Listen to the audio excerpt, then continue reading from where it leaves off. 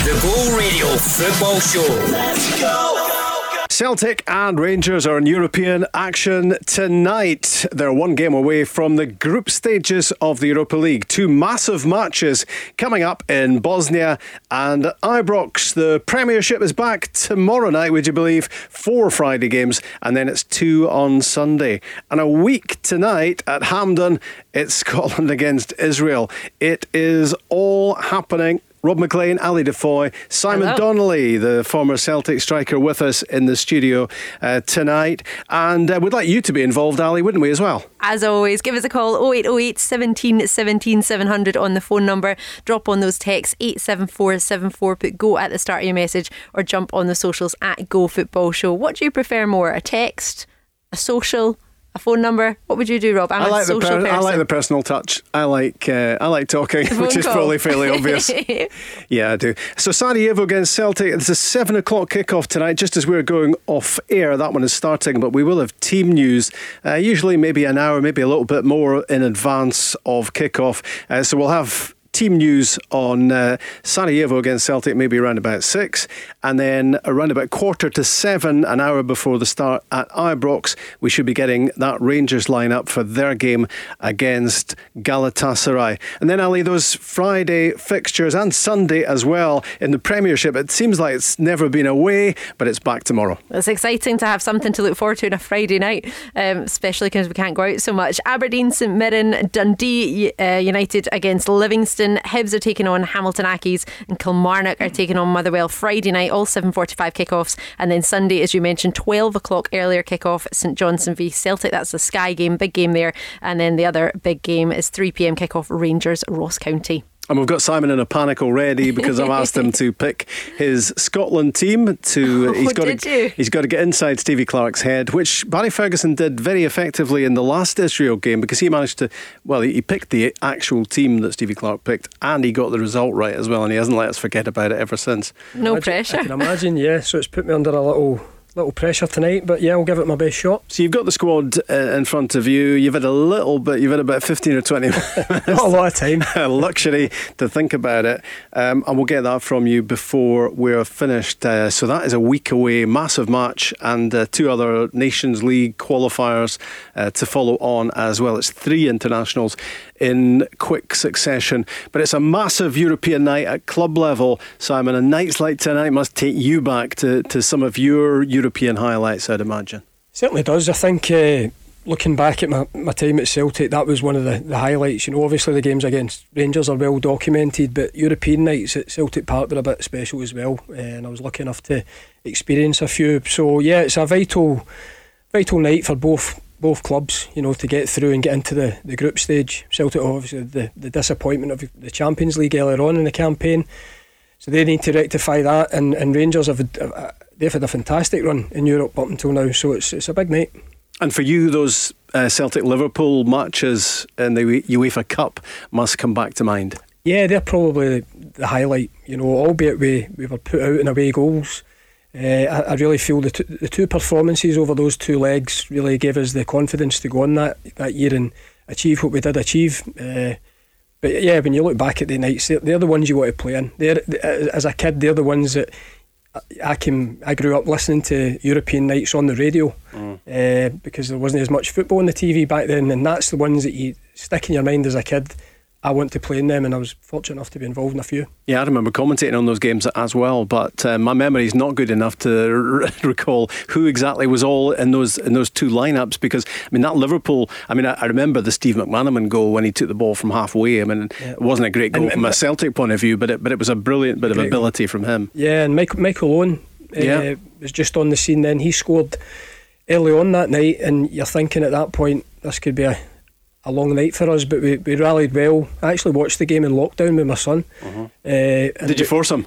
Or was he quite happy? He was quite happy to watch it, and it was a great wee moment, because he hadn't seen it before, and I actually sat there and thought, wow, this is a real good game, both teams going at it. But we rallied well, got back to 2-1, and as I was saying to you before we came on air, if you watch it back, we're working down the right hand side trying to get the 3rd goal that would effectively have killed the tie, and it came across the face of the Liverpool goal out in the right back area, and Stevie McMahon Merriman picked it up, and the rest is history. A fantastic finish with his left foot. Who else was in that Celtic team? Henrik was in it. Burley had just joined. I think Reggie Blinker played that night. I played. Looking back at it, I played a more further forward role. I think Henrik was playing in a deeper role. But it was some match. You know, both teams going at it. There was none of this passing about at the back and back passing. It was two teams all out attack, and it was a good spectacle to watch back. And it was those days as well where newspaper sales were much bigger than they are now. Back pages were it was one of those classic Battle of Britain headlines, wasn't it? And everyone, the minute the draw was made, the excitement just rose to fever pitch before that game came around. Yeah, I remember. I think we were at Barrowfield training when I think we'd beat FC Tyrol in the previous round. And we were at Barrowfield, and the news filtered through that it was Liverpool. And I was a Liverpool fan growing up. You know, Kenny was my absolute idol. So to have that game, as you say, the Battle of Britain, I think we'd seen Rangers play Leeds a few years before, and this was the next one. Everything was raised in training. I remember thinking to myself, I need to be in that starting 11, 3-4 weeks from now. So everybody get a huge lift. And when Celtic played Liverpool as well, and there's been obviously a more recent meeting because they met on the road to Seville. That's right. And it was Celtic Liverpool games are just that amazing occasions. European nights are special enough at Celtic Park, but when those two sets of supporters get together and they join in on "You'll Never Walk Alone," I mean that is spine chilling. It is, and as you say, I remember I was away to Sheffield Wednesday by that point when Celtic played them the next time round. But I remember watching the game at Anfield with Hartson putting the second goal in, and it was fantastic because you were always getting your leg pulled in the Sheffield Wednesday dressing room. The Scottish League isn't as good as the English League, so it was good to put one over on them that night.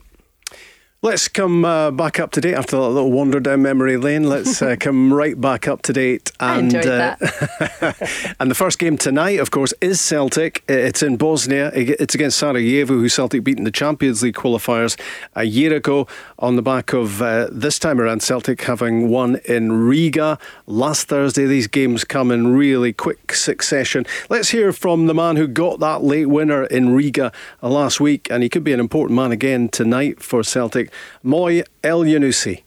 We're going into the game to win. It will be a difficult game. I mean, against Riga, they defended well. We went there to win. Every team has their own philosophy, how the way of they want to play. So we just have to expect maybe they will do the same against us as Riga did, but hopefully we can score us a little bit earlier this time. Yep, an earlier goal would be good, I think, for all concerned, because that did turn into a nail-biter in Riga, Simon, last Thursday. Yeah, I watched most of the game, and again it was a frustrating night for Celtic. I worked the game at St Mirren a few weeks ago, and it was similar to that. You did? Yeah, I saw you across the way. Across the pitch. And it was a lot of men behind the ball making it frustrating for Celtic, and thankfully they got over the line, because the last thing they needed was another 30 minutes of extra time, and we move on. But as I say, I think there was a wee bit more of the form. I caught the second half of the game at the weekend against Hibs. Mm-hmm. I feel that they began to click a wee bit, so hopefully they take that into tonight's game. Well, I mean, that was a really strong result, wasn't it, when you consider that Hibs had drawn with Rangers the previous weekend, and they had a real bit of confidence about themselves. First half they had chances. They'll maybe look back on it and think they could have taken one of those chances, but in the end it was emphatic. It was 3-0. It was in the end, but as you say, going into that game, especially on the back, because they'll know Rangers have won it for Park 100%. That's the way this thing works. Yeah.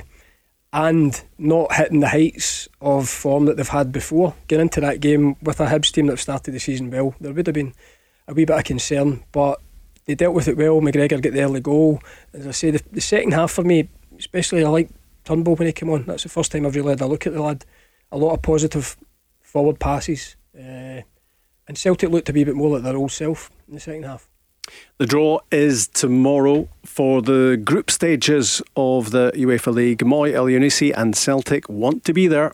I mean, there's no doubt we want to be there. Of course, unfortunately, it's not Champions League, but of course we're going to do everything to reach our target, to play in the Europa League. So, We are focused. Both look sharp today after this training, so we're ready. Celtic, of course, missed out, as we've said already, against Ferencvaros in the Champions League qualifiers. And it just ups the ante, doesn't it, when you drop down into the Europa? It means that there are great possibilities. There's great potential to do what Celtic did last season, which was go a long way deep into the competition. But you have to get there. You have to get to group stages. And it's big stakes tonight, isn't it? It is. It's huge stakes for both clubs. I mean, both Celtic and Rangers both went into the depths of the tournament last year. Real good performances by both clubs. The highlight for me was the Lazio with Celtic, when you thought they were really going to kick on, and then the disappointment of the next round where I thought Copenhagen were there for the beating. But yeah, the fans want that as well. I know we don't have fans in the stadiums as such at the moment, but they still want that excitement of watching their team doing well on the European stage. And if you're a Celtic player and you were involved in that Copenhagen game last season, that will have been gnawing away at you for a year. The fact it's been gnawing away at everybody connected. Yeah. I mean, I covered the game that night. Yeah.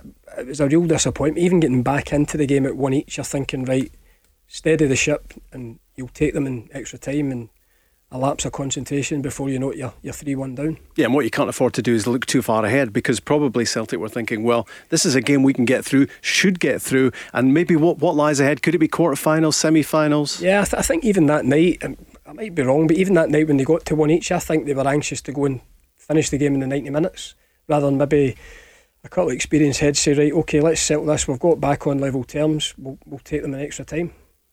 You were speaking about David Turnbull and the impact he made when he came on in the second half for Celtic at the weekend. What does Moy Elyounoussi think about Celtic's new arrival? He looked sharp from day one, to be honest. He looks good. Saw that in the game against Hibs as well when he came in. He deserved to come in there. Great assist. So he's a type of player I think we're going to see more of. But he looks good. Soro came in as well. He looks sharp as well. He's been really good in trainings. We have a lot of quality players, both, for starting 11, especially on the bench as well. Yeah, it's a fair old squad, isn't it? You mentioned Soro there as well, who has been on the fringes of it, hasn't really made an impact yet. But you certainly can't say that about David Turnbull. I mean, Stephen Craigan is in here most Tuesdays, and he raves about David Turnbull. Nobody probably knows him much better than Stephen Craigan, who coached him at a younger level as well. And he was always convinced, anyone who cast any doubts about David Turnbull being on the fringes at Celtic, Craigs has a fairly sharp response to that. Once he gets in, he'll stay in. That's his feeling. Yep, and I'm the same frame of mind. I actually heard Craigs' comments on him the other night, and I've got a colleague, an ex-colleague friend, Craig Hinchliffe, on the books at Motherwell as well, the goalie coach, and the reports back from last season, nothing but impressive. And I really think, I go back to my time with Phil O'Donnell coming in and breaking in, he just broke into the team. Now, this lad, that's maybe big shoulders to go and try and emulate, but from what I've seen at the weekend, really positive. He grew into the game, he got more confident, after his first maybe couple of safe passes, and then he went into, I'm going to try and penetrate here, a couple of great deliveries and a nice assist. OK, so that's Celtic. We'll talk more obviously about that game as the show progresses. It's Bosnia Celtic and it's a 7 o'clock kickoff. 45 minutes later at Ibrox, Rangers against Galatasaray. Not the Turkish champions. They have been 22 times in their history, but not at the moment. 6th in the Turkish league last season. That's why they are in the Europa League qualifiers, but it's top opposition, and Rangers defender Philip Helander is relishing that opportunity to go up against them. Yeah, well, I think in general we're all looking forward to this game. It's going to be a fantastic game, even though there's no fans, but we'll make the best out of it. It's always nice to play against top players. G for Galatasaray, G for glamour as well. It does have that about it, doesn't it? One of those names that we associate much more with the top table in Europe than the poorer relation if one looks upon the Europa League as that. Yeah, they're probably one of the bigger names in the Europa League. A lot of Champions League history, a lot of decent runs, from when the Champions League started. Remember, I think Man United getting put out by them a few years back at the start of the Champions League. So they're a big name in Europe, and it's a good tie, at Ibrox. Again, the downside is we don't have anybody inside the stadiums, which is a real shame. But Rangers at home, they were strong last week in Holland. And they really, I think Europe seems to bring the best out in Rangers, from last year. Get some great results. I think obviously progress further than Celtic in the competition. And it's a big night for them as well at Ibrox if they can get through and get into the group stage. The likes of Babel, Falcao, I think he might be on the bench tonight, but there's a lot of talent, a lot of names, well-known names in that Galatasaray squad, and defending is obviously going to be crucial for Rangers tonight. Yeah, of course, it's something we're all striving to achieve. It was a good experience last year, and we hope to do that again this year. And I think you always take with you experience from what you've done before, and I think we had a great run last year in the Europa League. Yeah, just what you were saying, Simon, how well Rangers did, the experience of playing over the last couple of seasons. Rangers have done really well in that Europa League competition, and it just makes you want to go back for more, and Rangers would feel like Celtic about last season that they could have done a whole lot better. Yeah, I think so. Unfortunate that COVID came about at the time it did. I think their game was it Leverkusen? Yeah. It was one of the last games before shutdown. Then they had to do the return leg so many months later, which was bizarre. But they probably felt they could have maybe did a wee bit better, even though I think looking at them and get the results they got, I think they do. It's like going back to, without referring back to my time all the time, it's confidence. They'll get huge confidence for those European nights and performing on that stage. And you were talking about Celtic coming in off a big result, that win against Hibs at the weekend. Rangers winning 5-1 at Motherwell must give them amazing confidence, even minus some key players as well. A great result, and it keeps them at the top of the Premiership. Yeah, Jones came back in, scores. They look as if they've got a bit of firepower. Eaton got a couple as well late on that will boost his confidence. And I'm just looking back at the way they set up last week, with the three forward players, so they're quite attacking. I know defence will be key tonight at Ibrox, but I fancy them to go for it. You're with the Go Radio Football Show. Join us, get in touch. That phone number 0808 17 17 700. We'd like to have you on board. A week tonight, Scotland against Israel at Hampden. The man who will be commentating for Sky that night, and let's hope we're on our way to the playoff final, is Ian Crocker, and he's up next. The Go Radio Football Show. Let's go!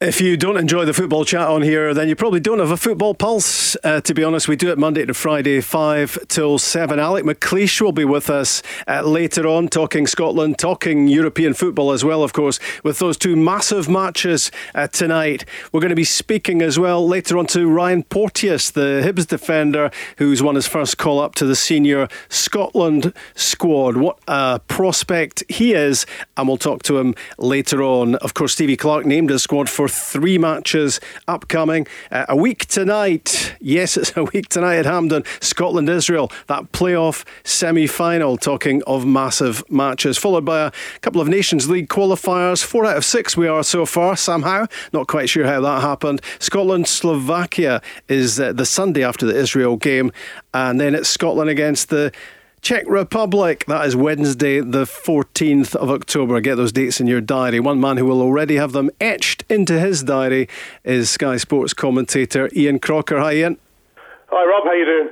I was just giving you a wee diary note there, but you'd all those stashed away. You're going to be doing a fair bit of talking in the next couple of weeks about Scotland.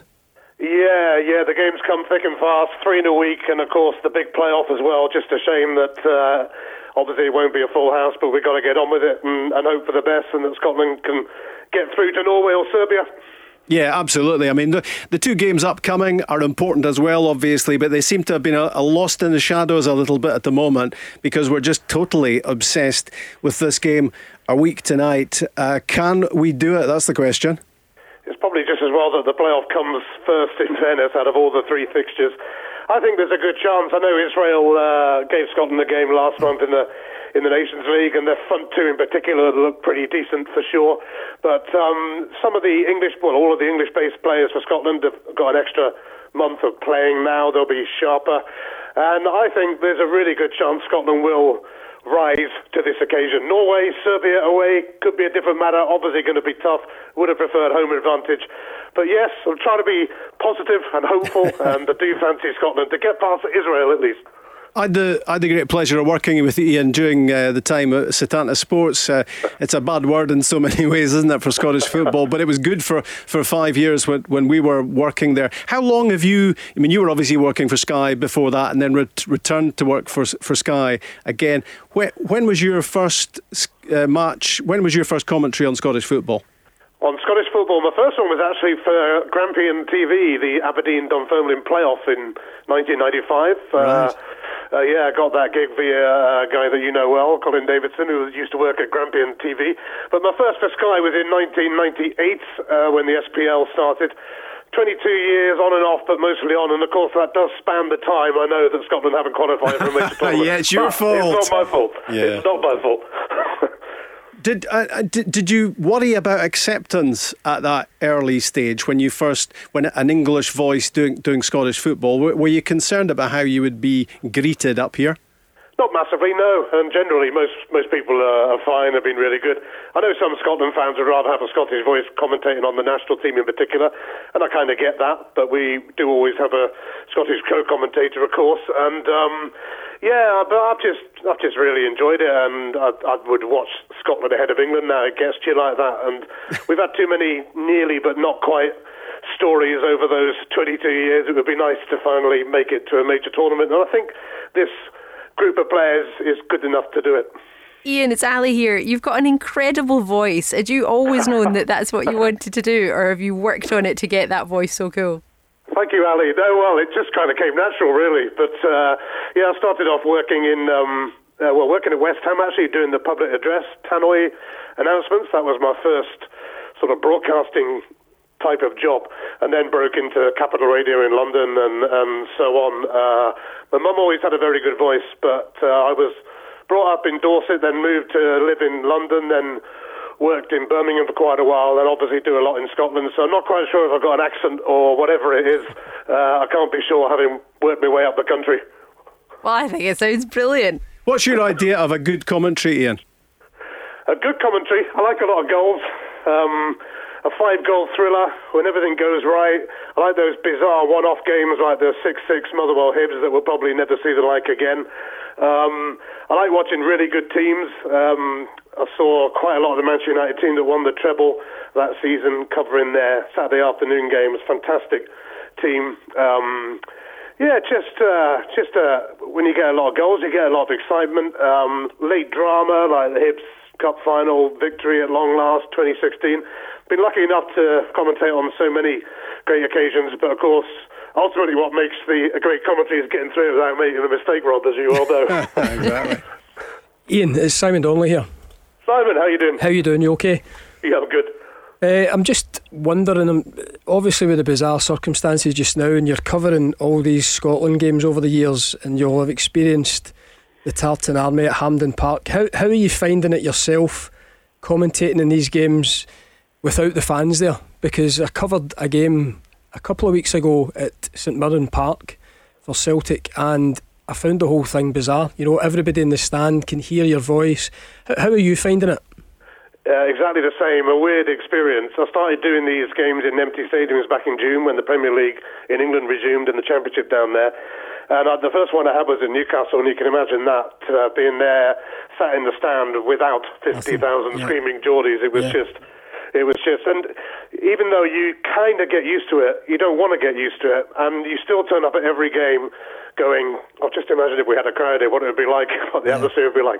I keep saying to myself, I've got to stop saying that, but it's just so true. I watched Liverpool in the Carabao Cup. We covered them last week, and although it was their second team, they were magnificent, scored 7 goals at Lincoln. But you think even from Lincoln's point of view, the fans would have got a chance to see that. Coming in to see Liverpool, yeah. Yeah, and it's everybody's missing so much, and I hope that we can find a way, even taking small steps to get fans back in somehow, because they are sorely missed, and you're just never going to get used to it. I want to be stuck in a traffic jam after a game again. You'll regret saying that, yeah.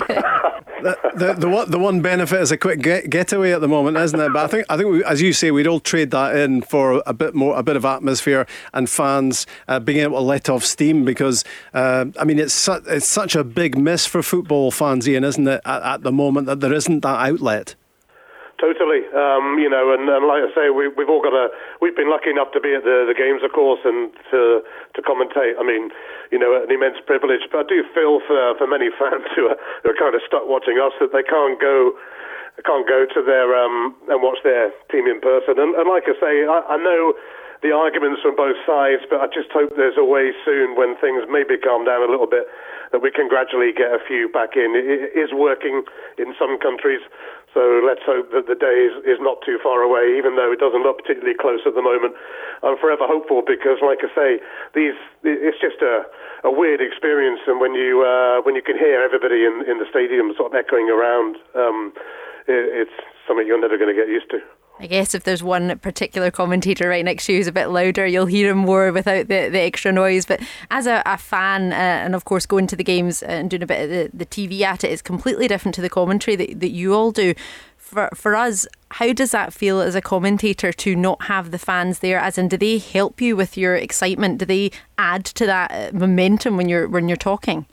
Most definitely, because you sort of raise your voice to cut above the crowd noise because you've got it in your headphones. I actually do cheat on these games. I do have fake crowd noise in my headphones. Yeah, because I just can't. It just gets you a bit more up and gets your voice going a bit more. I don't have it on particularly loud, but it's just there bubbling under, and it kind of helps you when you're commentating, because otherwise it would just be so eerie and echoey, and all you'd hear is the other commentators in the ground and all the coaching staff and the players shouting, which is what it was to start with. But we had the opportunity via Sky to have our own fake crowd noise, and the viewers indeed can get that at home as well. But I like to have that in my headphones and imagine that there's people actually in the stadium. You complete fraud, Crocker. That's brilliant. Do you not do that then? No, I haven't. The only reason I don't do it is I haven't thought about it, but I'm going to think about it now. I'll tell you that it's not a bad idea. What do you make, Ian, though, of the effects that is fed into the ground to try and make up for the absence of a crowd? Yeah, I mean, some do it and some don't they? Where were we the other day? I think it was it Motherwell, where they did have the crowd noise coming around the stadium. It doesn't bother me at all, and I think it's one of them. Some people like it, some people don't. I just prefer to hear a bit of noise. I don't care which way. But ultimately, it would be nice to hear the proper fan noise when they get themselves back in the stadium, and we're all longing for that day. If someone had told you in 1998, as you were setting out on your coverage of Scottish football, that the national team wouldn't be at another finals as it was in 98 to 2020 and counting, Ian, I guess you would have suggested some treatment at that stage for them. Yeah, definitely. I mean, it has been a ridiculously long time, and as we've said, so many sort of hard luck stories that you kind of get fed up talking about them, and always get hammered if I do talk about them, so I've tried to stop talking about them. But I actually covered Scotland when I was working in radio in Euro 96 in England, and did their games, where of course they should have battered Switzerland more than they did on that final night. But I think that was just a fantastic experience with the Tartan Army all around, of course. Lucky enough to do another tournament in South Africa at the World Cup. Haven't done many, but it's hard to imagine that the generations of fans haven't been able to experience a tournament. Many of my colleagues in the media as well. It waited so long to cover Scotland in a major tournament, so it would just be really, really good if we could turn the corner now, and let's have enough of the nearly but not quite stories and actually make it to a major tournament and maybe trot out at Hampden next year if all is well. And it is a bit of a head scratcher, Simon, isn't it? I mean, you played 10 times for Scotland yourself. When you look at some of the quality in that squad, yes, we're deficient in some fairly obvious departments, but in others, that we've got some real star players. And I think right from the word go, we all wanted Stevie Clarke, I think, for the job, and we were thinking he's going to make this work. Yeah, listen, I've been backing the Scotland campaign for the last 2 or 3 campaigns. I think some of the players that we've got, we have a decent squad. Unfortunately, I'm looking at it just now, we're probably overloaded in the midfield with good players. We've got 2 great left backs that are now down in the English Premiership. We have the players there, we have the quality there. It's just getting the 11 on the park to perform. And I think going back to the Israel game, before the last Israel game, I think when Forrest scored, we looked really strong, And I'm just hoping that the performance against Israel a couple of weeks back is a reason of just coming back, after this lockdown. I think we're now 3-4 weeks on. The boys have played more football, and I'm hoping for a better performance. Ian, was that a wasted exercise to try Scott McTominay in a back three, and it didn't really work? And you don't imagine that's going to be happening a week tonight? No, I wouldn't have thought so. I think he might well stick with the back three to try and keep Kieran Tierney in, but maybe use other options. It was fairly criticised at the time, and he stuck with it, playing him there. But that is, Simon touched on there, it's typical for Scotland that the best players we have are probably all left backs or similar sort of midfielders. And when you think about the left backs, Robertson, Tierney, Taylor, and then we've got like Josh Doig coming through and Aaron Hickey to fit in somehow in the future. And but I watched Aston Villa the other night and saw a kind of different John McGinn to sort of the end of last season. He looks well up to speed, and I think that'll be a similar story for quite a lot of those players who had hardly played when we played Israel first time around. So we can only hope so. But yeah, typical that we're a bit short in various departments. But listen, nothing is straightforward with Scotland, as we've discovered. That's going to be a fair old Villa midfield to select now, isn't it? With Barkley having been signed as well, alongside Grealish and McGinn. Yeah, they look quite good this season so far, Aston Villa. Only just survived last season, but where they didn't particularly buy well. But this season, I think they have bought well and loaned well. And listen, I don't think they'll be sort of troubling the top teams, but I think they could be comfortable in the division. And it's always fun watching John McGinn play there, of course. And as I say, I think he could be as he often has been in recent games, a pivotal figure for Scotland next week. Barry Ferguson is a regular in this studio, Ian, a couple of nights a week, and I got him to pick his team, his selection. He actually got it right last time. He agreed with Stevie Clarke's selection for the last Israel game. This time he's going for Marshall in goals, Cooper, Porteous he's got in, and McKenna. Now here's the really controversial one, to get Tierney and Robertson, and he's put one at right wing back and one at left wing back. So I don't know what you reckon to that. McGinn, McGregor, Christie in the middle, Dykes and Shankland up front. What sort of team does that sound to you? Yeah, I like the sound of the strike force. I think Lyndon Dykes now is the first striker name on the team sheet, or the only one if it's one up. But I know Kieran Tierney's played there before on the right side, and the thing with Kieran is you can throw him in anywhere and he'll do a job for you and get on with it. Maybe that is a way of doing it, but he has been playing in this back three at Arsenal on the left side, and comfortably so, and the Arsenal fans absolutely love him to bits, as we all knew they would.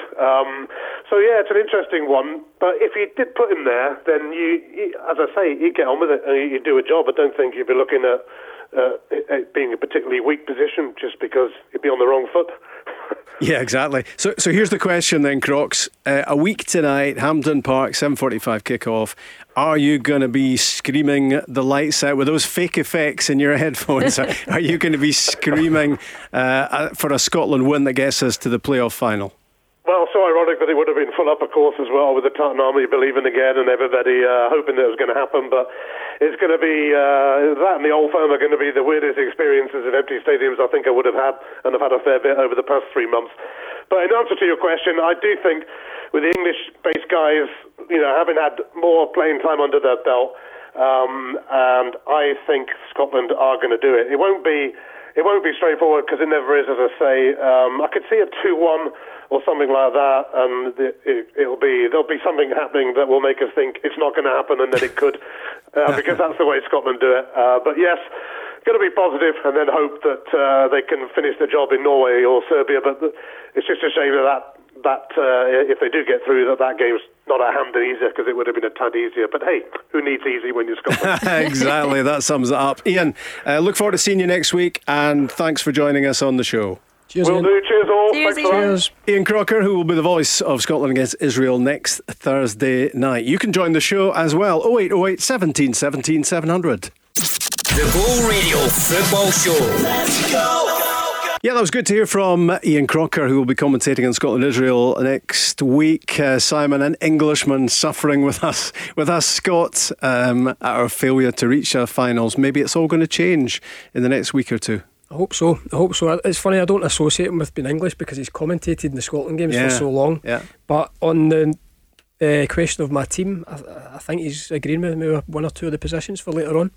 He's agreeing with you? Yeah. Is Barry Ferguson agreeing with you? There's a couple of wee differences. Are you keeping it under wraps for now? Under wraps for now, yeah. Did you raise your eyebrows when I said right wing back for Kieran Tierney? Yes. Did you quirk a Roger Moore eyebrow at that point? That's one of the differences, yeah. Okay, right. We'll get more details later. He's not speaking easy, is he? He's not at all. He's putting up a pretty tight defence here. Scotland-Israel next Thursday. Scotland-Slovakia the following Sunday. And Scotland against the Czech Republic. That is Wednesday the 14th of October. Those upcoming Scotland dates for your diary. It's a very busy night tonight, as we've just had earlier. Ian Crocker and plenty more to come. Alex McLeish is on the way, ran Porteous. But right now, it's our pleasure to have on a wonderful lady who we're getting the pleasure to speak to for the first time on the Go Radio Football Show. It's Fiona Brown. Fiona, how are you? I'm good, thanks. How are you? We're really good. Now, for those of you who are just tuning in for the first time, Fiona is a Scottish women's national team. You've played there, with them since the under 16s, but you're also a forward for FC Rosengard. How did that come about? Yeah, it was quite random, really. I obviously played in Glasgow. Growing up, I was at Celtic and then got the move to Glasgow City. Played there for number of seasons, and then in the Champions League we played against a Swedish team, and I performed well in the games. So at the end of that season they were interested, and it was I'd just come back from a long-term injury, so kind of was ready to take the step and go away and be a full-time professional. So it was it's probably a bit of a risk, but it's paid off. Are you enjoying life over there in Sweden? Yeah, I absolutely love it. This is my 4th year out here, so absolutely love it. It's a great place to live. The culture, the lifestyle, it's class, and obviously get to be a full-time professional and live a completely professional lifestyle. So, dream come true for me, really. See, what I was noticing earlier in the week, and many of you who are on Twitter probably seen it at Go Football Show, we'll retweet it if we haven't already, but your new strip, or the strip that you're playing in, is pink. It's for charity as well. Tell us about it, because it looks tremendous. Yeah, it's a belter, to be fair. No, obviously October is Breast Cancer Awareness Month, so the club have decided to produce these strips that are obviously bright pink, and we're going to play all our league games in October wearing these strips. Then they will be auctioned off at the end of the month. I think the bidding can start in mid-October. Obviously I'll have more details I'll be able to put out on social media and stuff soon, but people can donate now, or we can join the bidding war after we've played in the games. But we're hoping to raise a lot of money. We've got a team full of internationalists from all over the world, so hopefully some big names and some big bids for those tops. And as you say, Fiona, it's a belter of a strip, certainly is. You alluded there to your injury problems. I mean, you've had horrendous. I'm right in saying you're 25? Yeah, 25. You've had some horrendous injury problems, haven't you? Is it 2 cruciate operations you've had?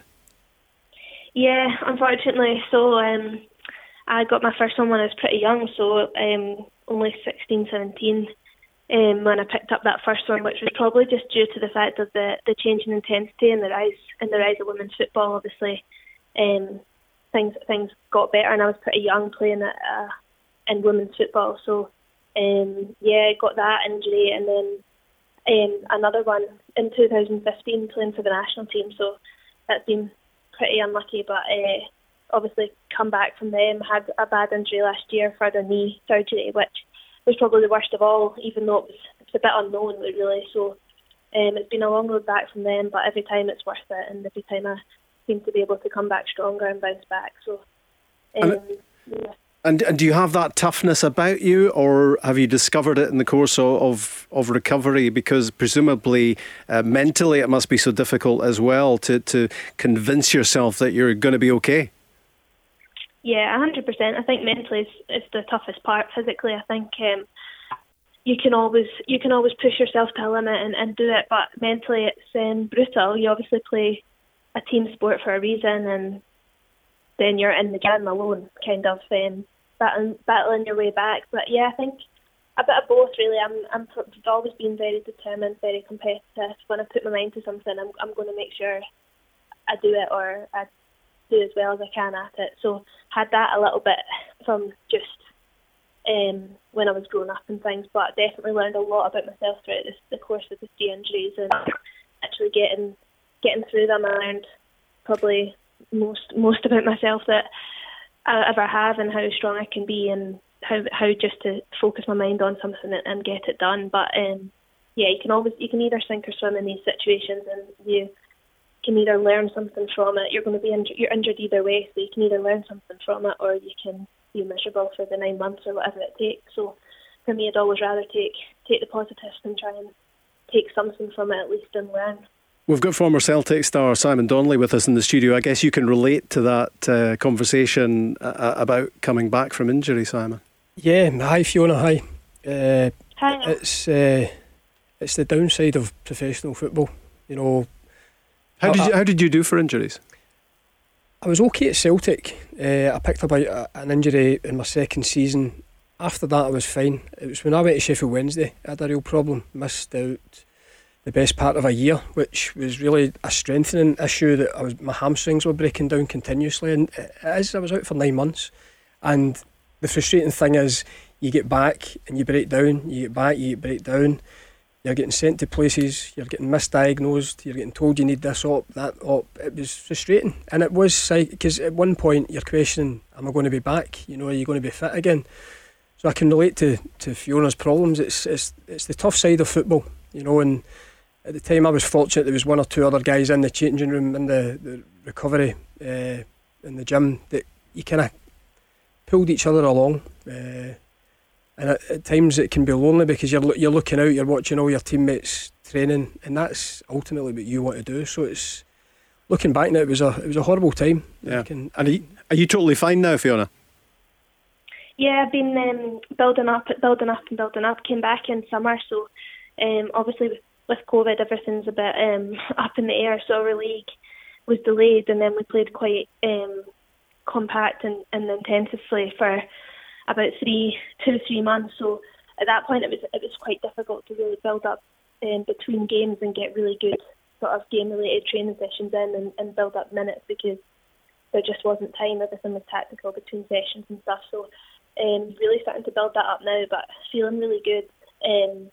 Training all the time, getting on bits of games now, getting my minutes built up. So really starting to push on and get back to my level really, and compete for my spot again. So that's, to be honest, there was times when I was told that I would never get there, and kind of started believing it. But to get to this stage now where actually training pain-free, being able to walk up the stairs without being in pain, like all this kind of small things that are just you take for granted. Yeah, I love playing football. Yeah, you take it for granted completely. So I love playing football, and to be back on the pitch every day is, Fiona, honestly, I'm so grateful. How's the match day environment over there in Sweden? Because here we are experiencing teams not being able to shower after games and stuff like that. What's it like over there?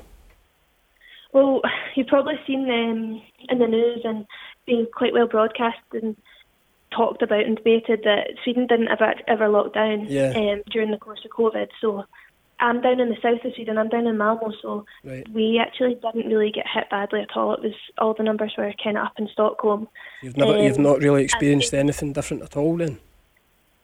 I mean, there's obviously restrictions on our games, like global restrictions from UEFA and FIFA and things like that. There's obviously restrictions with that, travelling with the mask on. When we go into games, obviously you're not meant to be. I mean, for me, it's a bit ridiculous that we can't go out walking side by side with the other team onto the pitch, but we're going to play 90 minutes against each other. So come up against each other, I know. You've just got to tick box really and do. But we've been very fortunate not to. It's not been a huge change to our lifestyle over here. We've been obviously bubbled with the team, but being a foreign player over here, the only people I really socialise with, bar a couple, are within the team. So for that way, it's been okay. I managed to get home for the first time a few weeks ago, actually. Just we had a few days off, and it was right before things got bad again, so I've timed it well. But even being at home and seeing how it's been for everyone at home, and just seeing the difference with my family, just kind of living a wee bit, not in fear, but just I see a massive difference in everyone. I think it's mentally having a toll on everyone too. So being away from home, I'm very, very grateful that it's not been that way here. Now, there are these games, Scotland games, Fiona, coming up, Albania and Finland. Are they coming up, scheduled for this month? I'm saying coming up. Are they definitely going to happen? I mean, at this moment in time, we hope so. It's been, the last games were postponed till February, but to be honest, we're hoping so, but I don't think anyone really knows what's going to happen next week or what's happening in the corner. We're really hoping that there's going to be the opportunity to play because a lot of the other national teams managed to play this time, obviously, with the restrictions, but managed to get it done. So I'm really hopeful that it's the same for us this time. But as it stands, we're due to play. So let's just hope it stays that way. Yeah, because it's Scotland, Albania the 23rd, Finland away 27th, and then in November it's Portugal away and Finland at home. That's the schedule. And I guess you're talking about the state we're all in back here, the way we are everywhere around the world. We're just desperately hoping that those games can happen. Yeah, I think so too. They're obviously big games for us, and we're desperate to qualify for the Euros again. So we need to hopefully get results and get the games played. But as you say, we don't know what's going to happen around the corner or how the restrictions are going to be. So fingers crossed they go ahead. Before you go, just one last plug for the strip and the fundraising. Yeah, no. Obviously, thanks so much for supporting it, and hopefully we can raise as much money as possible for such a good cause. So I'll be able to get more details soon on social media about how we can bid and how we can raise as much money as possible. But it's going to be a great cause, and hopefully we can pick up as many points as we can wearing those strips, so it's extra good for us. I'm going to bid as much as I can. I don't get paid as much as Rob or Sid, I'm sure. Well, you better check the small print before you say anything like that. I'm joking. I'm going to check my pennies and I'll put in what I can. Hopefully I'll get one. Fiona, really good to talk to you. Yeah, thanks very much. Take care. Good luck, Fiona. All the best. Yeah, cheers, Fiona. That's Fiona Brown of Rosengard in Sweden and Scotland, of course. The Celtic team has been named to face Sarajevo in Bosnia. We're going to talk more about it as the show goes on, but just before we go to the news at 6, it is Barkas, Taylor, Duffy, Beaton. I'm reading it really quickly and Simon's struggling to write it down. Brown, Christie, Edouard, El Yunusi, Frimpong, Ayer and McGregor. This version will probably help Simon. It looks to me like Barkas in goals, back three of Beaton, Duffy and Ayer, wing backs Frimpong and Taylor, Brown and McGregor in the central midfield, Christie and El Yunusi supporting Odsonne Edouard. Does that sound okay to you? That sounds pretty strong, yep. That sounds right. Good man, we'll speak more about that after the news on the Go Radio Football Show. The Go Radio Football Show. Let's go! Yeah, here we go again. The headphones are back on. Wasn't much good chat going on. It was such a long spell off there with the break and the news. I was just a whole 3 minutes. Caught off guard. I was in a totally relaxed mode there, and then suddenly I heard the music and I thought, I recognise that. It's the start of the second hour. Here we go with a pretty good first hour. Hopefully you've enjoyed it, and you can be part of it as well. Get involved. Give us a call 0808 17 17 700. Maybe jump on those texts 87474. Put Go at the start, or do the socials at Go Football Show, where you will see a very lovely picture of Sid Donnelly, which we were just talking about, which is why we were so busy laughing. Fresh faced, and he still is, even in his I think you look better now than your picture, in all fairness. Thanks very much. Hopefully my hair looks better. That's yeah, it looks good. And at least you're being served in pubs now, if you can get in. And you've got to be out at 10 without the ID, you know. I know, exactly. I got an ID for a DVD the other day. Did you? Uh-huh. God. I'm mortified. What's a DVD? Oh, it was an 18. That could be the problem. No, it wasn't anything fun. I was meant to be. I thought I was in the DVD, but they cut my scene, so I wasn't even in it. Oh, right, okay. It's not even worth talking about. The problem is on this show, sometimes we're enjoying it so much, we get a little bit carried away. Right, let's get back to business with the Celtic team. We gave it to you just before the news, and another chance to take it all in now. Sarajevo tonight in Bosnia, 7 o'clock kickoff, which is now less than an hour away. So it's Barkas in goals, a back three of Beaton, Duffy and Ayer. Frimpong and Taylor are the wing backs. Brown and McGregor central midfield. Christie and El Yunusi supporting. Odsonne Edouard, the only change to the starting lineup, which beat Hibs on Sunday. Obviously Albion Ayeti is injured at the moment and unavailable, although you'd imagine Odsonne Edouard would have returned in any case. On the bench for Celtic tonight, Bain, Julian, El Hamed, Ncham, Turnbull, Klimala and Lee Griffiths. Simon, what do you think? Yeah, it looks strong. I'm not surprised there wasn't much change from the weekend. I think you're right, Odsonne would have played regardless. You know, Ayeti's came in and did really well. Obviously picks up a hamstring injury at the weekend, scoring the goal. But yeah, I'd have expected Edouard to come back in and lead the line. I think El Yunusi's found a little bit of form, you know, a bit of confidence from the goal last week as well. So yeah, I like the look of the team. Yeah, I think there's more to come. I think that seems to be the broad agreement about El Yunusi at the moment. We heard from him right at the top of the show talking about the game, but he has got more to bring to the table, hasn't he? Yeah, I think his form towards the end of the year last year, I remember watching the semi-final against Hibs at Hampden, and I thought he was really beginning to come to the fore in the Celtic team, and I think there was a little bit of injury and for whatever reason never really found that form at the start of this season. But the goal last week will have given him huge confidence, and I think we'll see a better El Yunusi in the next few games. Let's hear from manager Neil Lennon talking firstly here just about the importance and reminding everyone that in the midst of Celtic's bid for 10 in a row that success in Europe is always crucial. Look, Europe's important to Celtic every year, no matter what the stakes are domestically. So, you know, we've been given it, you know, we're prepared well for it, we're ready to go. And, you know, we will approach the game with real intent to win it and look forward to going through, hopefully, and then see what, you know, the group brings. But we're going to have to play well, we're going to have to play strong, play discipline. But I think it's important that we have European football. Former Celtic star Simon Donnelly with us on the Go Radio Football Show.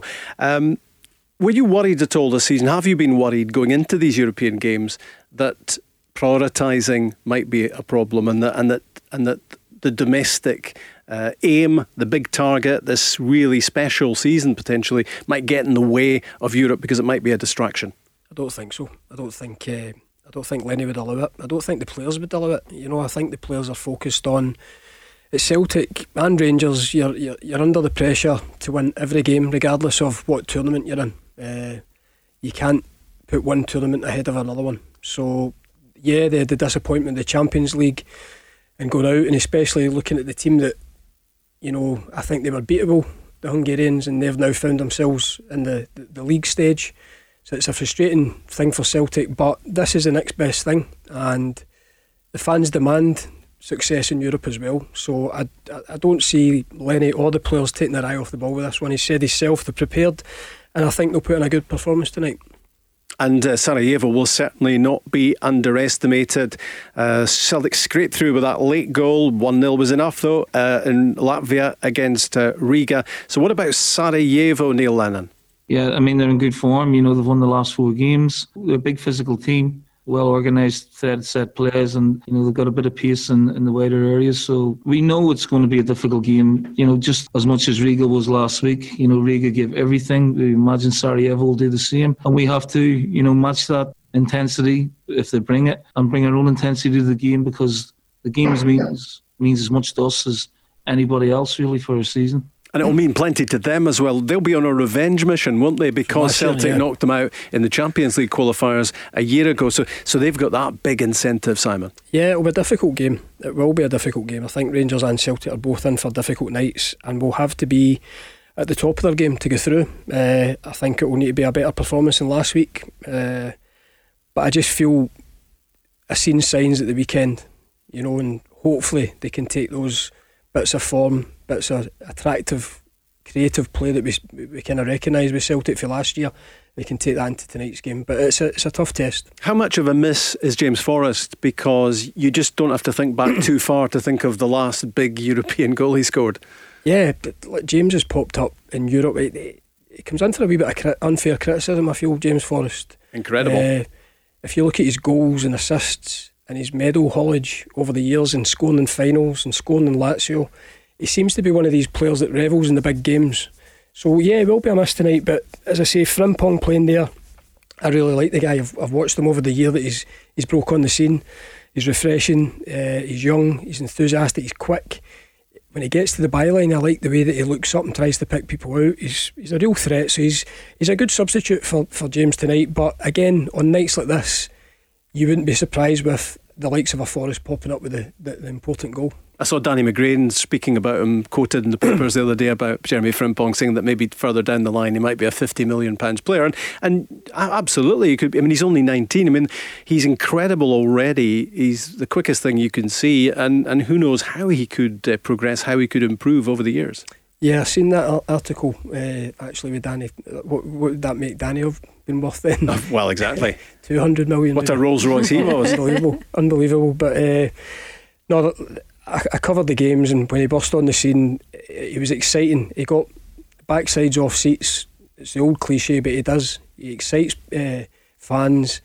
He takes people on, and I love to see that. He takes people out of the equation, boring down on the back four.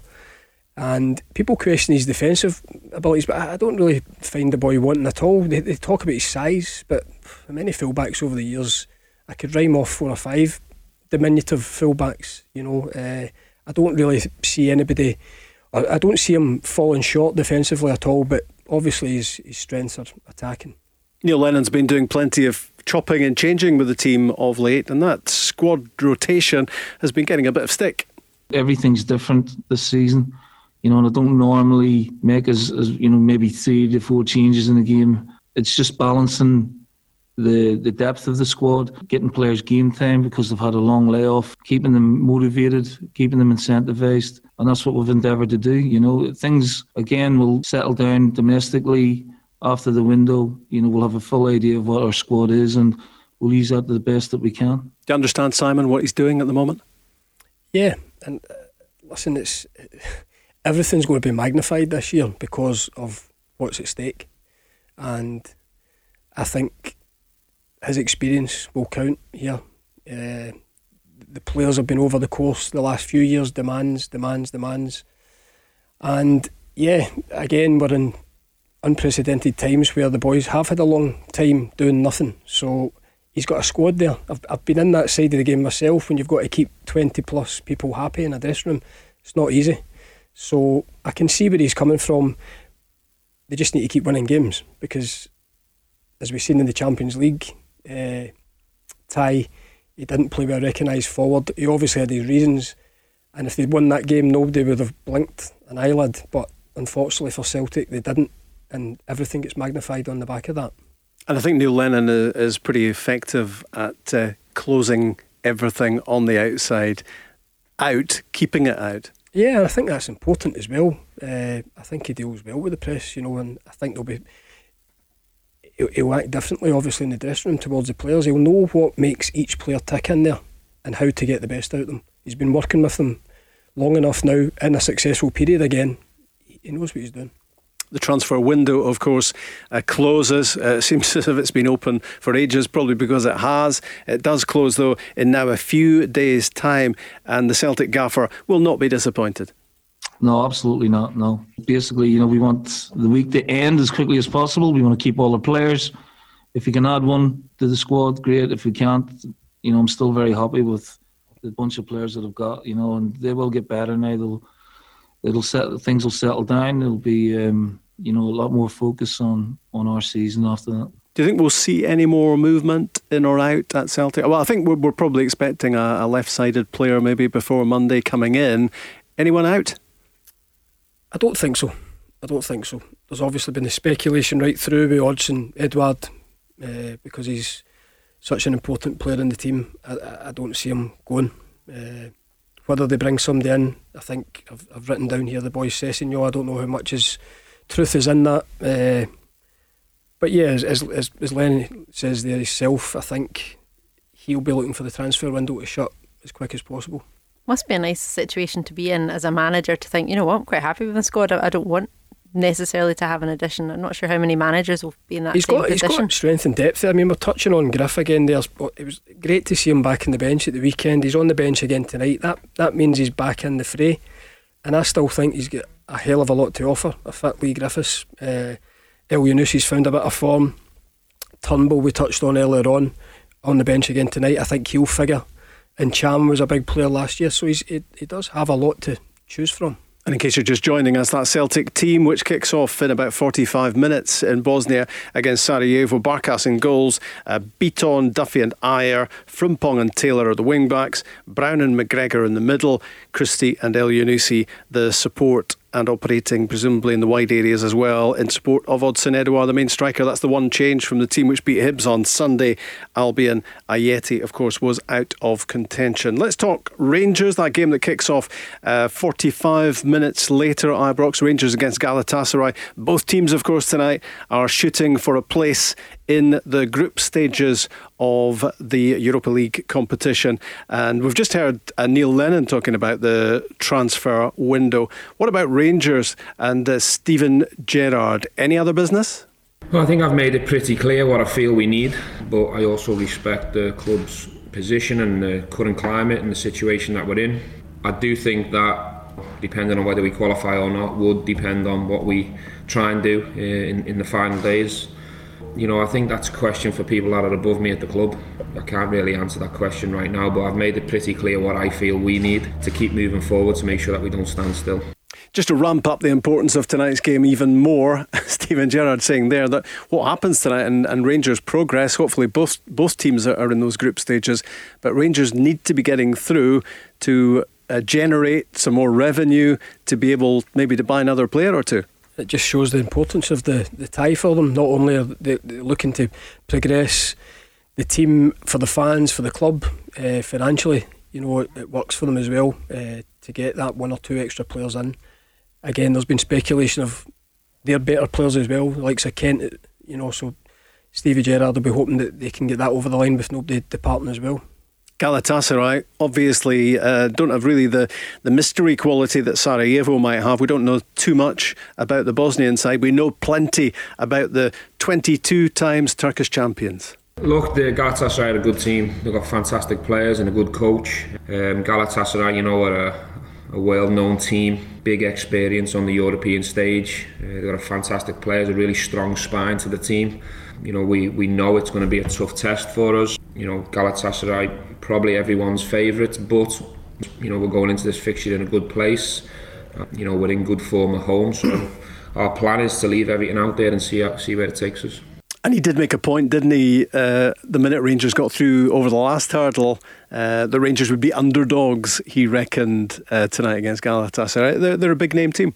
They are. We touched on it earlier in the show. You know, I remember, as I said, it triggered the memory of putting Man United out, but they've always been associated around the Champions League with some wonderful teams over the years. So maybe this team hasn't hit the heights. I think you said, was it 6th they finished maybe last year? So they've maybe not hit the heights, but then you rhymed off Falcao and Babel. Yeah. So they've still got top quality players there.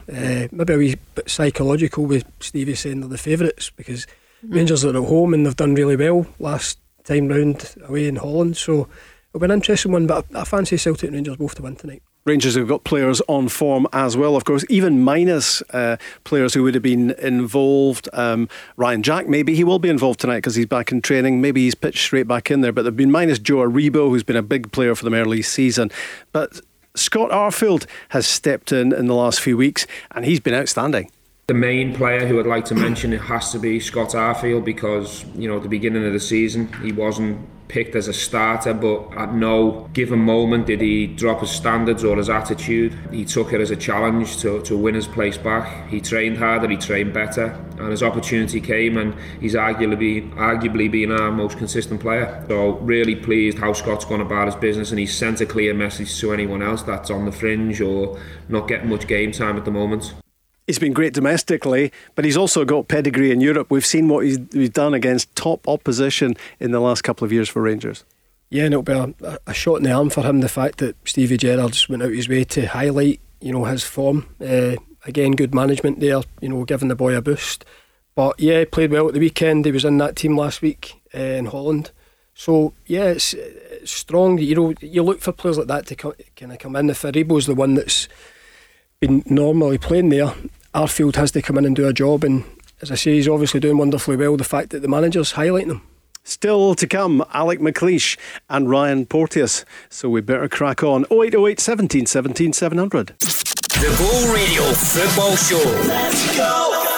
Rob Maclean, Ali DeFoy and Simon Donnelly, former Celtic star, on duty for you tonight on the show. The Celtic team is out for that match at 7 o'clock in Bosnia against Sarajevo. One change to the team, which beat Hibs 3-0 at the weekend. Odson Edouard returns, and of course Albion Ayeti out injured. Other than that, it is same again after a really good performance for Celtic at the weekend. How impressive were Rangers at the weekend as well, beating Motherwell 5-1. And tonight, for them in the Europa League playoff round, it is Galatasaray at Ibrox. That's a 7:45 start, and we'll get the team news for that one, you would imagine, in the next 10 minutes or so, hopefully. Let's talk to the former Rangers manager, former Scotland manager as well, former manager of quite a few others too. Alex McLeish joins us on the show. Hi, Alex. Hi, Rob. How's it going? Good, how are you? Yes, I'm fine, pal. Thank you. Strange times indeed. I know, strange times, but you'll be in a state of excitement, I would imagine, about this Rangers game upcoming. yeah, we're trying to get it on the telly here. On the Rangers TV. I've got my young expert with all his wires and stuff, so hopefully we can see it. Oh gosh, I hope so. You're not going to be much help, I wouldn't imagine, or Jill, to be honest. I thought it was blooming on the telly. It's just as a matter of fact, but yeah. It's not. It's just in Rangers TV, so we're trying to get it, trying to do a wee bit of jiggery pokery with the television. You've got to go looking for it. Presumably all totally above board and legal, we should stress at this point. In case any, 100%. Yeah, we have he has a Rangers TV licence, so yeah. The cable will just be from the computer to the telly, just to make it bigger, I'm sure. Yeah, let's not. Well, either that or we're watching it on a laptop. Yeah. Alex, a massive match, isn't it? A big name team as well. I mean, Steven Gerrard, the minute that Rangers got through and over the last hurdle, he immediately said, we're the underdogs. Galatasaray are a team with such an impressive pedigree. Yeah, he's downplaying it a wee bit. You know, Rangers are in very good form, and I know at Ibrox that they can beat anybody. But in saying that, no fans. You know, you get the surge of the fans, of course. But the thing about Galatasaray is they'll be used to huge, big crowds as well. And you know, they're still holding their own in Turkey. Of course, they're a very strong team. But you know, it might just phase them a little bit, coming away and having no fans there to cheer them on. Yeah, and I mean, we were just saying earlier in the show as well, I mean, such a big name, 22 times Turkish champions, a recognisable name in the Champions League, far less the Europa League. But they're in these qualifiers for a reason, and that reason, of course, is that last season they were sixth in the Turkish league. Yeah, I know it's unlikely they need to be up there. I just come back from Turkey last week actually, and we met some Galatasaray fans and even more so Fenerbahce fans who implored Rangers to beat them. You know, so we were getting told you must make Rangers win. So but they are giants, and I would say their spending powers are much more than Rangers. So they are probably ahead in the financial stakes in terms of the quality of players that they bring in, but Stevie's got a great run going, and there's great confidence surging through Ibrox just now with the results. You know, long may it continue, starting with, moving it on with tonight's game. Yeah. Here's a breaking news moment, Alec. We can't quite confirm your television coverage of the game yet, but we can bring you the team news at this stage because it's just come out. So it's Alan McGregor in goals. It's Tavernier, Goldson, Hilander and Barisic across the back four. Okay, that's quite steady. In the midfield, Kamara, Davis and Arfield, we were just speaking about him there before the break, the good form he's been in. And it's, I guess, the tried and trusted front three players as well. It's Hadji and Kent on either side of Alfredo Morelos. What do you reckon to that team? Yeah, that sounds a good team. And I know are there some injuries to the other strikers tonight? is Rangers depleted? Well, Roof's out. He's carrying an injury. He's still out. So he wasn't, and Itten's on the bench, although he took a knock at the weekend as well. Ryan Jack is on the bench as well. He is back in full training, and you did wonder whether he would be pitched in, but probably no great reason off the back of a really good performance at Motherwell at the weekend. Yeah, well, Stevie's got a wee bit of a squad now to play with and rotate it a little bit. And even with the strikers, providing they're all fit, and it's the last couple of weeks we've seen a kind of improvement in form and desire from Morelos.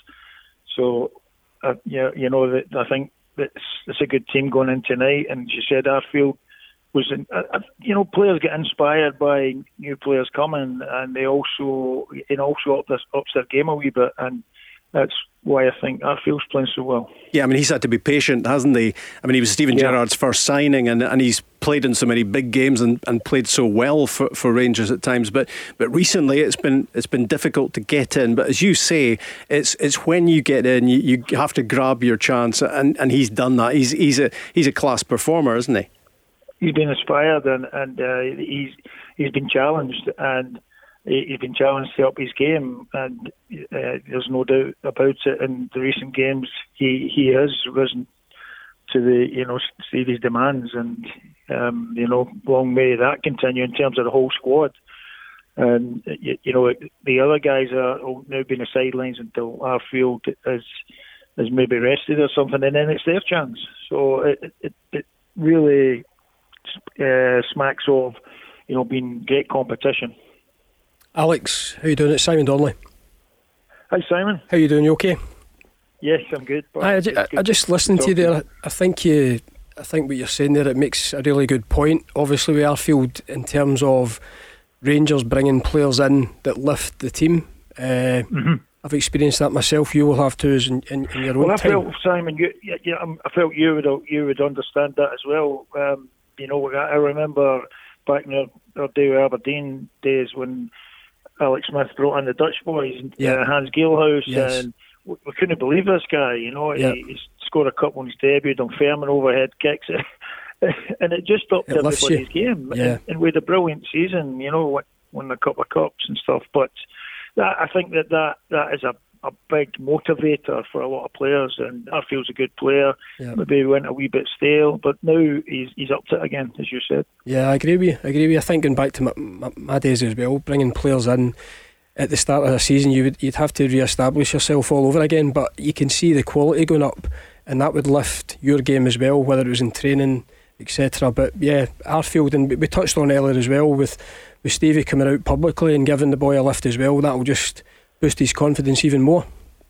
Absolutely, yeah. When you get empowered by the gaffer, then that's another one that makes you quite excited about playing and giving your all. And I feel sometimes you can get a wee bit down, and even people were talking about the captain last year, Tavernier, having some poor form, but his game's been incredible this year, defensively and in attack. So hey, the challenges to players are there, and if they rise to it and they try and raise the bar a wee bit, and it can happen with great motivational factors such as new players and demands of the new players on the incumbents already. I think James Tavernier, Alec, has been really impressive in the way that he's dealt with setbacks and criticism as well. I mean, there were some high-profile mistakes last season, 2 in 1 European game, I seem to remember. And he takes it and he moves on and he gets on with it. He doesn't say a whole lot in response. He lets his football do the response for him on the pitch. And I just think, at the moment, 6 goals in his last 6 games, 2 at the weekend, 2 penalties at the weekend. He was involved in 2 of the other 5 goals, 2 of the 5 goals as well, and no surprise to hear little whispers about West Ham and others having a look. Well, you're dead right, Rob, and his form's been great, and as you said, he's not getting involved in social networking or anything where I think you've got to ignore that. Be aware of it, but it's one thing to be reading it all and bringing yourself down, and then you start to feel negative about yourself. But Tavernier has shown really, really strong mentality and taking the criticism, moving on, as you said, not making a fuss about it, and hitting back with verbal. He's done it on the field. Alec, UEFA have just got a breaking announcement to say that they are allowing the return of fans a maximum of 30% capacity pending approval of local authorities. Now, it's home fans only. Away supporters will not be allowed at the venues until further notice. But what sort of boost do you think that gives everybody? Well, in the wake of the last couple of days' messages, then that is brilliant news, because the people who are going to the pubs are told that the virus is pretty dangerous after 10 o'clock. So and 8 o'clock in Australia. Did you know? Yeah, 1 minute past 10, and you're running for the hills. It's so yes, that is great news, and the virus. Everybody's got different opinions about it, but young footballers, these guys are on dressing rooms. There's 20 odd, 30 odd people in the dressing rooms, and we've had some cases of players getting COVID, but they quickly shrug it off, being very young. Now the crowd thing is different. Yeah, there's got to be a wee bit of distancing, and if they can break it up to a reasonable situation, then yes, that's great news. As you say, there's got to be some logistics around it to make sure everybody is safe, but I mean, everything is doable. It's doable, yeah.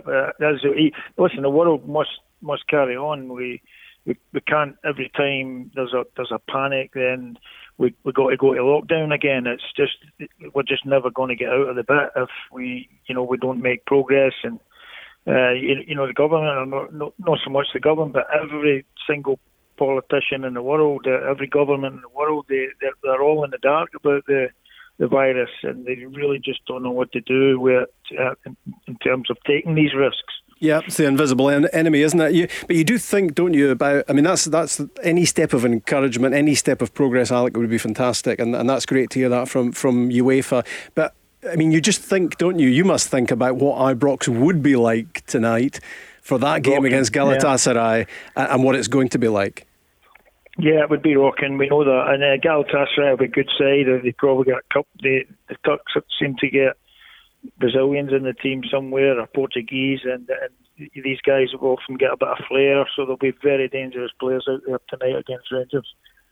Crucial for Rangers to get through. I mean, we were listening to Steven Gerrard just a little while back, and there are all sorts of reasons to want to get through, prestige reasons and pride and all that sort of stuff, but big financial reasons as well. And if Rangers can get to the group stages again, Steven Gerrard was saying that will affect how much he has to spend, possibly in the next few days before the window closes on Monday. So there's all sorts of implications. Yeah. There's all sort of motivational factors, and that's one of them. And Stevie had a really good run last year against probably people's judgment, but he had a smashing run. And sometimes British teams don't kind of put too much importance on these kind of trophies, except for these competitions, except for like maybe the Champions League, where the money is exceptionally high. But when I worked in Belgium for a year, and the Belgians just absolutely made it a priority to progress in these group stages, whether it be the Champions League or whether it be the Europa League. Yeah, I mean, it's so important. And I mean, any mention of Europe and Alex McLeish, and you just think back to so many special moments that must be so dear to you. Back to 83, of course, and Aberdeen winning in Gothenburg the European Cup Winners' Cup as a player, and so many special memories as a manager, Alec, as well. Yeah, brilliant times in Europe. I remember going with Sir Alex. Well, he was only Alec Ferguson at that time.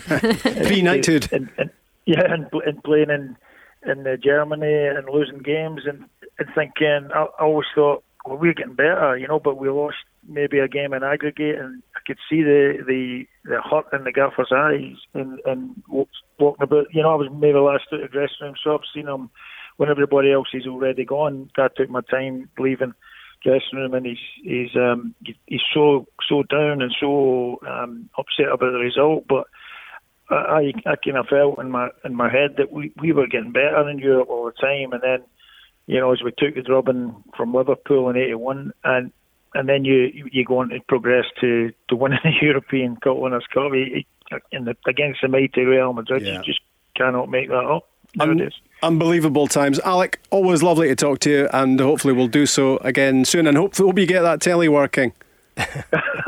Well, I hope so. I need to get my technician on it. Yeah. Thanks a lot, Rob. Thanks, Simon. All the best. Cheers, Ali. Cheers, Ali. Cheers, Ali. Cheers. That's Alex McLeish getting ready, getting the drinks in ahead of 7:45 kick-off and Rangers in action against Galatasaray. Scotland against Israel is a week away.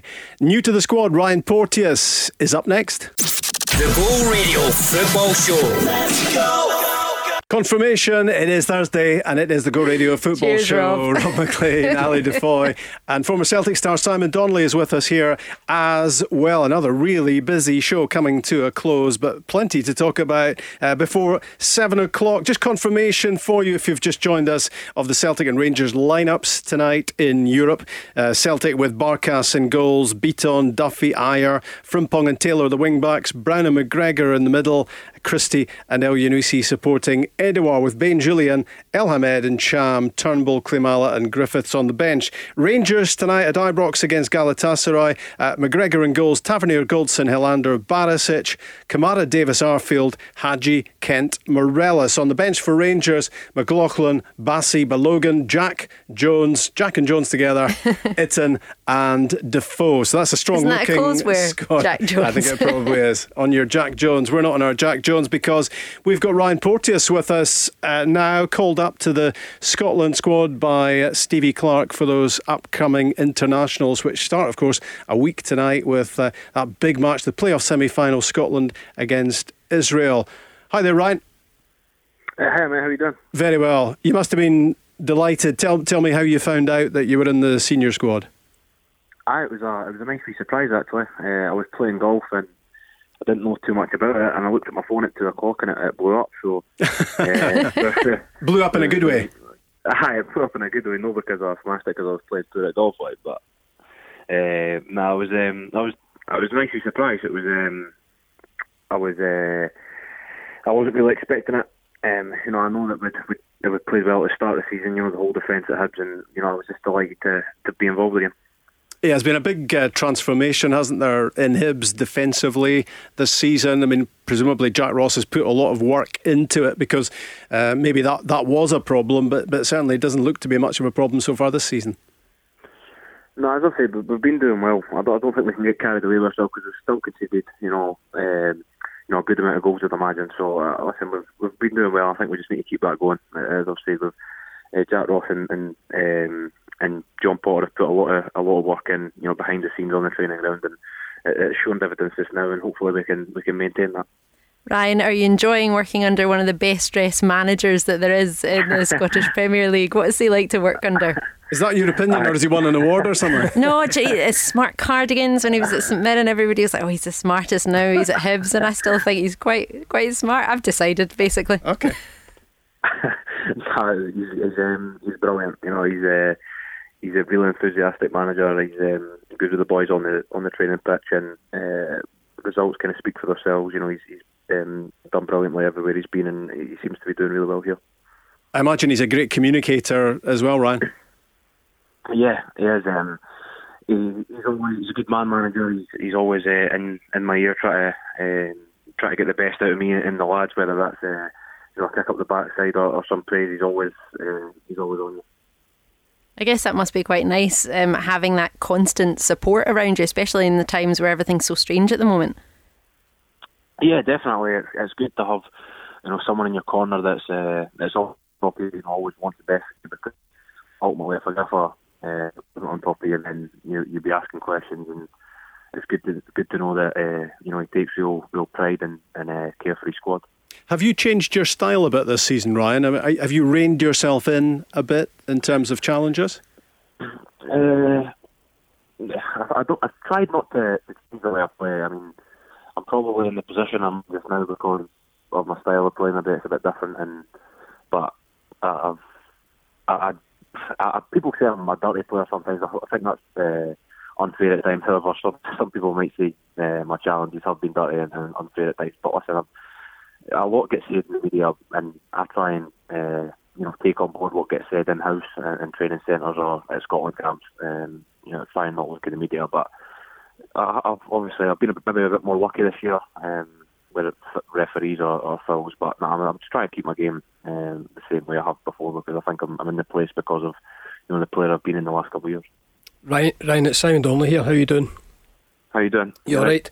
I was just listening to you there. Obviously, I don't think I think it's a sign of the times that any sort of question of you being a dirty player. I think it's a sign of the times of the football. I certainly don't think back in my day you would have been questioned in that way. But just as you quite rightly said yourself, you don't want to take it away from your game. You play centre back.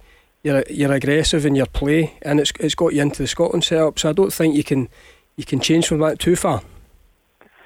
Yeah, but listen, I think if there was ever a problem, the manager, any manager that I've had would have brought up with me. All the gaffers I've had, coaches I've had, see it as a good trait for me. Yeah, 100%. Obviously, you've got to temper it at times, but it's always a good trait to have, and I never really want to take that out of my game completely. No, well, congratulations for the call up anyway, mate, and good luck. Thanks very much. Thank you. Ryan, if I'm not mistaken, you earned your first senior Scotland call-up for the Euro 2020 qualifiers against Cyprus and Kazakhstan in November 2019, is that right? Yeah, that's right, yeah. Wow, so it's been a long time, I guess, waiting to get on the pitch and play. Yeah, definitely. It was obviously a nice... I was called up with 21s at the time, and then Scott Gemmell gave me a text and told me to come up, and he just said, listen, you're going up with the first team, go and enjoy yourself. And at the time, I was booking, and I went up there and I trained, and I thought I'd done quite well. I was unfortunate not to get my cap, but it was a great experience just to be around the kind of players and that setup. And I've been, ever since then, I've got a little taste for it, and I've wanted that again, and now I've got it. I'm going to try and make the most of it, and hopefully not just go there to make the numbers up. Hopefully, play my part. Were you on the golf course when you got that text, or somewhere else? Yeah, I was at the at the time, the 21. So you were where? Sorry, it just cut out. I was training camp with the 21s at the time, so I was on the golf course at this time, and it was a bit less short notice. Are you the sort of person, Ryan, that settles in really easily at a higher level? Which obviously the senior Scotland squad is. Are you the person that's a bit nervous and anxious and overawed, or do you just settle in quite easily to that sort of setup? I think everybody would you'd imagine everyone would be quite nervous and a bit anxious when they're going up to play at that kind of level. But no, listen, the boys were great with me. I had a few familiar faces that I know, Greg Taylor, John McGinn, Ollie Burke.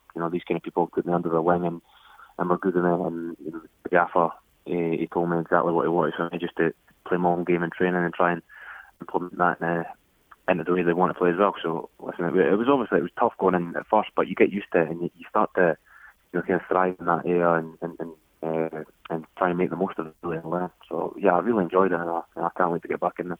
Ryan, it's such a shame that Cy Ferry isn't on tonight. He's of course one of the team here at the Go Radio Football Show, but he's one of your biggest fans. How did you feel chatting to him and hearing the compliments that he's got about you? It's good. Although that it's like 50-50. Some people, like Simon, might be really nice about me, and then Kevin Kyle could be hammering me.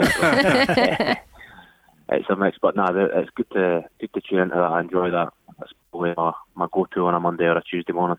Well, open goal, I love that. Yeah, open goal is decent laugh. It's good. Do you sense a big opportunity for you here, Ryan? Because obviously people have been talking about Scotland's central defence for a long time, in that we don't have a massive amount of quality in that area. The likes of yourself and Scott McKenna are two real up and comings. I mean, could that be a partnership looking into the future? Yeah, well, hope so. I mean, for me, I think it's about going in there and trying to make the most of the situation and the opportunity that I've been given. So I want to go in there, try and learn from people like Scott, Liam Cooper, Declan Gallagher, people that have had that experience at international level, and try and take what I can from them. But as I said, I don't want to go there and just make up the numbers. I want to try and put my stamp down on them training and hopefully earn my first cap. Paul Hanlon, I guess, takes a bit of credit probably for your development, does he? Because he tends to be a bit of a steady Eddie alongside, doesn't he? Yeah, listen, I think if Age was on Paul Hanlon's side right now, he would be in the position I am. He's been brilliant this season. He's been a standout for us, probably our best player. And he's cruised through games for years, and listen, he's been brilliant to me. He's helped me every step of the way, and it just shows you how good a guy he is. He's delighted with me, delighted for me, and him and Dan McGregor especially. They've helped me massively in the last couple of years. Just one finally, then, how are we going to get on next Thursday night? Give us some good news. I hope we do well. I hope that Marciano tips a couple in and get one. That would be rather nice, wouldn't it? If you've got the chance to knock one past him, that would be good. No, definitely. I do enough in training like that. Yeah. And you've got Hibs at home tomorrow. You've got Accies tomorrow at home at Easter Road. How's that going to be? Do you think you're all ready for it? Yeah, we're buzzing for it. Obviously, it was a disappointment to lose on Sunday, and we've got 1 and 2 now, so we'll be looking to get the win, and we're not going to take them lightly, because you've seen over the last few years that they deserve respect, and they've turned over a lot of big teams, especially away from home. So we're going to be going into that, not taking them lightly, and we're going to be giving it our all. Ryan, good luck with that tomorrow, and good luck with Scotland as well, and good luck with your blossoming international career. Good of you to join us. Thanks very much. Good luck, Ryan. Cheers, Ryan. All the best. That's Ryan Porteous of Hibs, who is part of that Scotland squad for those 3 upcoming games, primarily a week tonight. I'm getting nervous already, and it's 7 days away. Scotland against Israel, 7:45 at Hampden next Thursday. Just time on the show to get the Simon Donnelly selection for I nearly forgot that game. about that. He's had plenty of time to think about it. You're saying you're nervous, Rob. What are you going for? What's your Scotland team for next week? Right, okay, I'm going to go The with head scratching started already. David Marshall in goal. Yes. I'm back. You want a slap in the back for that one? Back 3 of Tierney, the man we've just spoke to, Porteous, Cooper, Andy Robertson on the left. My problem position is on the right. Yeah. And I didn't like the square pegs and round holes, but I've got Ryan Jack stroke Ryan Fraser on the right hand side. So a Ryan either way. Yeah. I know Ryan Jack can play there. Yeah. I quite like Ryan Fraser. Ryan Fraser. You've been going on about Ryan Fraser for ages. Attacking one. 2 midfielders of McGregor and McTominay. Mm-hmm. John McGinn, as Ian Crocker mentioned earlier on, playing in front of them. Yeah. And Dykes, who I think gets another go in the back of his performances last time round. And Shankland. Mm. Yeah, I mean, Dykes is a stick-on now, which is incredible after just 2 games, but mighty impressive and up front. And it's not often we can say this. I mean, even in the absence of Lee Griffiths, who we would like to have. I've got Griffiths in brackets there just to make the point that if he was fit, I think he would be in. Yeah, but 2 strikers who are scoring goals. Yeah. Shankland's came back, missed the start of the season, came back, scored a couple of goals, and as I say, Dykes on the back of his performances in the last international set-up, he's back in. And Porteous at the back for Scotland. Ryan Porteous, good to hear from him there. Obviously 2 big games tonight. That match in Bosnia is kicking off in about 6 or 7 minutes time. Sarajevo against Celtic. Simon, how are you feeling about that one? I'm going to make a mad dash up the road and see if my 3 boys have got the technician stuff set up for the game. Alex McLeish and his team were grappling away to try and get the Rangers game on. It'll be the same in my house. It's the Celtic game you're after, and of course Rangers Galatasaray. What are we going to get out of these 2 games tonight? What do you reckon? I think a big positive. I think both teams will go through. I think Celtic will get the result, and Rangers at home, on the back of their performances in Europe recently, I think both teams will go through. Well, good luck to them both because kick-off is imminent for Celtic in Sarajevo, and that's followed quickly 45 minutes later by Rangers against Galatasaray at Ibrox. Let's hope tomorrow we're celebrating both teams into the group stages of the Europa League. Tomorrow night the Premiership is back in business. 4 games tomorrow night at Aberdeen, at Tannadice, at Easter Road and at Rugby Park, and then the 2 games Sunday, St Johnstone, Celtic and Rangers against Ross County. Hopefully you've enjoyed the Go Radio football show from Rob Maclean, Ali DeFoy and Simon Donnelly. It's goodbye and see you tomorrow at 5. The Go Radio football show. Let's go!